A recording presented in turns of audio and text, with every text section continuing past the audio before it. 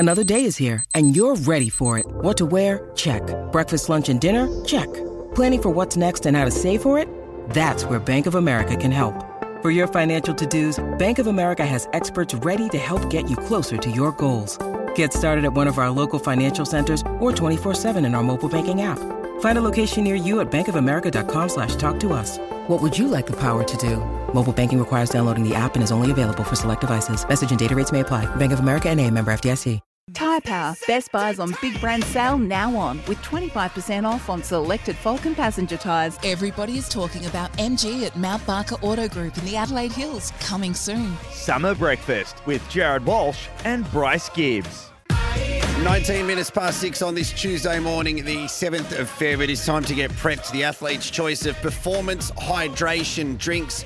They are sitting here in SEN SA Studio Lumo right now, and Jace, our producer, is holding on to one, getting prepped for the show. Morning, Jace. You're still celebrating an Adelaide Giants championship?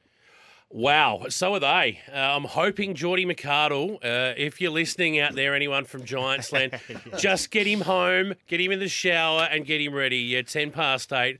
Anything could happen. All right, let's get into the wire.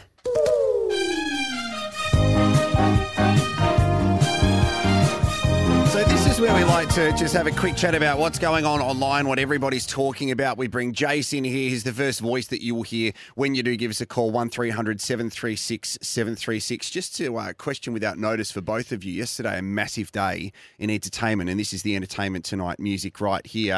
Harry Styles is the winner of the Grammy for Album of the Year. Not sure if you heard this song. Watermelon sugar high. I've just found the music library here at SEN, and I've been going crazy. Thoughts on the Album of the Year? Do you guys like Harry Styles? I'm a closet fan. Right. Yeah. Okay. Yeah, there you go. I don't mind this song. Not so much in the closet anymore, apparently. Bryce? Can't say I've listened to the album. Okay. Sorry. No, that's fine. I'll just You know what? turn that off. It's good driving music, boys. Good driving music. Yeah, I agree. Yeah. What, Harry Styles? Yeah. Okay. Yeah, just in just on a summer on your way to the SEN summer Lumo cruise. studio. That's it. Yeah. Yeah. At 5 in the morning. Easy listening. I agree. Yeah. I'm with him, Bryce. Can we get him on the show? Maybe can you? Absolutely I'll not. see No, what no I can- chance I'll of see that. what I can tee up. Yeah. What do you got for us online today, mate? A couple of Twitter polls, and we need to have a look at trades. Of course, in the NBA, Kyrie Irving is on the move, as we know, and it begs the question in the AFL system, is it time that AFL clubs had a little bit more power in terms of what players do, where players go? And you could argue the point that in the past the power has varied between its times with the clubs, at times with the players. But in the NBA, if they say you're going somewhere, you just go. There's no negotiating about it. So is it time that we had something like that here in Australia? I don't know. I tell you what, the man who does know is sitting right across from us. He's been through the system. So what do you reckon, Bryce? Yeah, it's a pretty good question, and you could debate something like this. You could do a whole show debating this, I think. Look, I don't think so. Clubs still, if you are in contract, clubs still have the choice to say no. We are seeing it more and more, and I've been a part of this as well in terms of if you've got a contract, you're seeing players more often ask for a trade out of that contract, and more often than not, the clubs find a way to get it done. There are a couple of examples where it hasn't quite happened, but then usually even the next year that'll happen. It happened to myself, as I just mentioned, Josh Dunkley in recent times as well.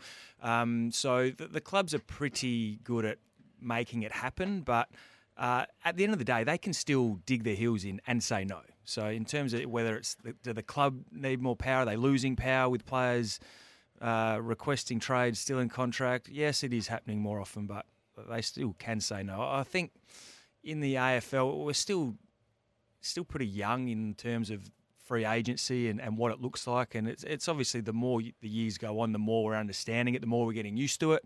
And I think it's been a process which we've needed to get used to it. Obviously in the NBA and NFL and a lot of American sports, it is pretty cutthroat. And 1 minute you can be walking out to play a game, and next minute they tap you on the shoulder and be like, "Nah, bud, you're not playing tonight. You're on a plane off to Dallas or Boston or wherever it may be. My favourite trade story of all time is Joey Youngblood in Major League Baseball. They were playing a doubleheader. The New York Mets were playing against, I think it was Cincinnati Reds. And mid-game, in game one of the doubleheader, Joey Youngblood was traded from the Cincinnati Reds to the New York Mets. And he played game one for Cincinnati, game two for New York. That's brilliant. How good! Just walked across and played it in the other dugout. So have your say on that. The other Twitter poll we've got going on, and you guys are going to talk more about this in Talking Heads later on as well. We've got a grab from the Aussie captain, Pat Cummins, is whether or not the Aussies have missed a trick by not playing a trial match in India. So particularly with the news that Josh Hazlewood will be out. He won't play in the first test with his Achilles problem.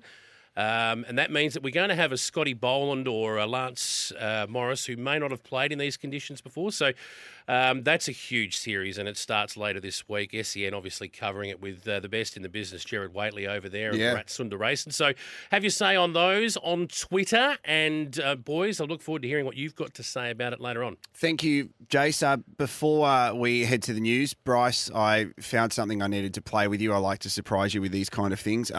For the F1 fans listening, it's coming to Australia, Albert Park really soon. And Daniel Ricciardo, we love Daniel Ricciardo, right? Love Daniel Ricciardo. Australian legend when it comes to Formula One. And there's been a bit of controversy surrounding Daniel Ricciardo where he's going to get a seat. And eventually he signed back on board with Red Bull, which is awesome. So they had the launch over the weekend.